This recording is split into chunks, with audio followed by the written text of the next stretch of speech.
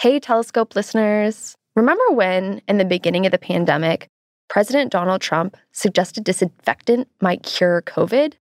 It just seemed nuts. No one would do that, right? Turns out, in the dark corners of the internet, a radical group made a fortune doing just that. They called it Miracle Mineral Solution.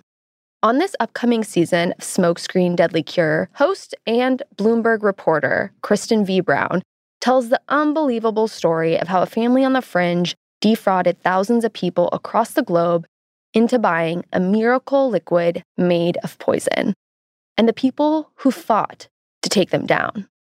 You won't want to miss this international scandal that covers the truth and research of lingering questions around manipulation of medicine cures, the criminalization of minors, and the power dynamics of an extremist radical group. Subscribers to The Binge can hear the entire series ad-free right now. Otherwise, listen weekly wherever you get your podcasts. Check out this clip to hear more. The story I'm about to tell you, it's as old as dirt. And yet, like any great story, it perfectly explains the moment we are currently in. It's a story about a man and a magical potion. Something he says will save the world for just a few dollars a vial. But there's a catch. That potion, it might also kill you. This is no run-of-the-mill elixir, though. It's a miracle cure. A cure that people all over the world believe in. Factions form for and against it.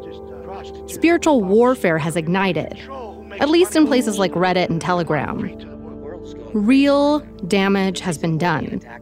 Lies spread. Lives hang in the balance. It was only positive things because chlorine acid was positive. This is the story of what happens when it's hard to sort the facts from the fiction. There's this one video I keep coming back to. It starts with a black screen, white text.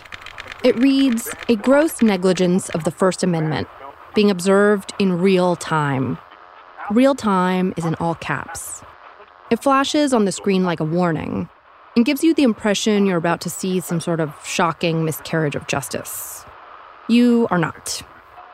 Anyway, it's dated April 2020, right at the beginning of the pandemic. You're crossing property, okay? The video is a grainy handheld recording, probably from a phone.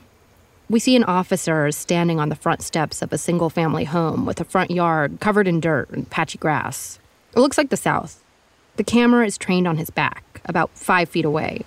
He's posting a piece of paper to a door. And the man behind the camera, his name is Jonathan Grennan.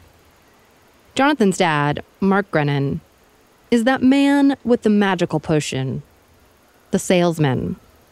And the cops have just showed up to shut them down. What's your name? Deputy. Okay, you too? The camera swings around to 2 other men who are watching over the scene. They're armed, badges hooked onto their belts. Okay, I got you guys. Guess what? I'm going to the sheriff with this. The Constitution, the First Amendment says Congress shall make no law. Okay? I don't have a law.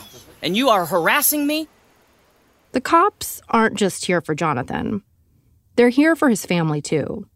Because this miracle product Jonathan's protecting, it's a family affair. Together, they've built a whole business empire around it. A church, global following, and a fortune. It's no wonder Jonathan is pissed the cops are here. There's a lot at stake. You guys, you should search your souls. The 3 men start to walk away. Jonathan follows them, chasing them to the street. So guess what? You are going to be followed up, and we're going to talk to the sheriff. You should stay away from here.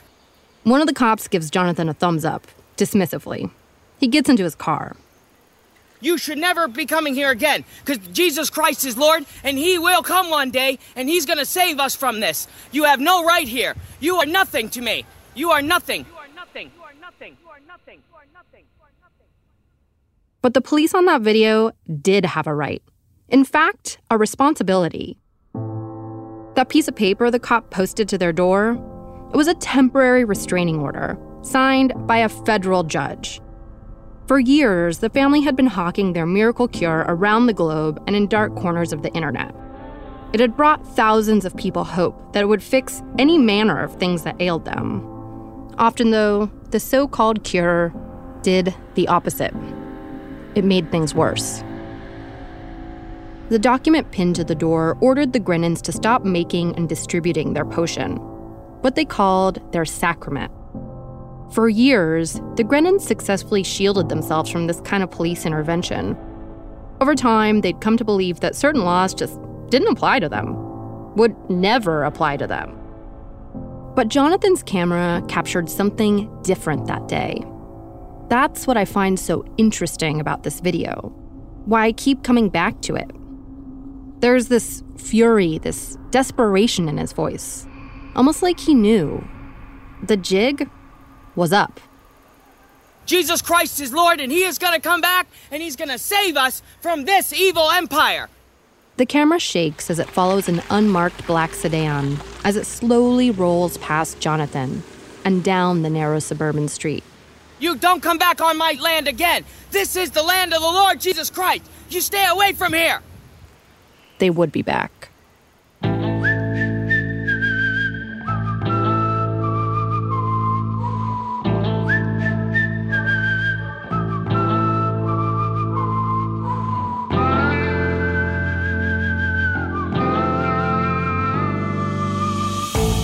From Neon Hum Media, Sony Music Entertainment, and Bloomberg News, I'm Kristen V. Brown, and this is Smokescreen: Deadly Cure, a podcast about how a family on the fringe convinced thousands of people across the globe to buy a miracle liquid made of poison, the international conspiracy it ignited, and the people who fought to take them down.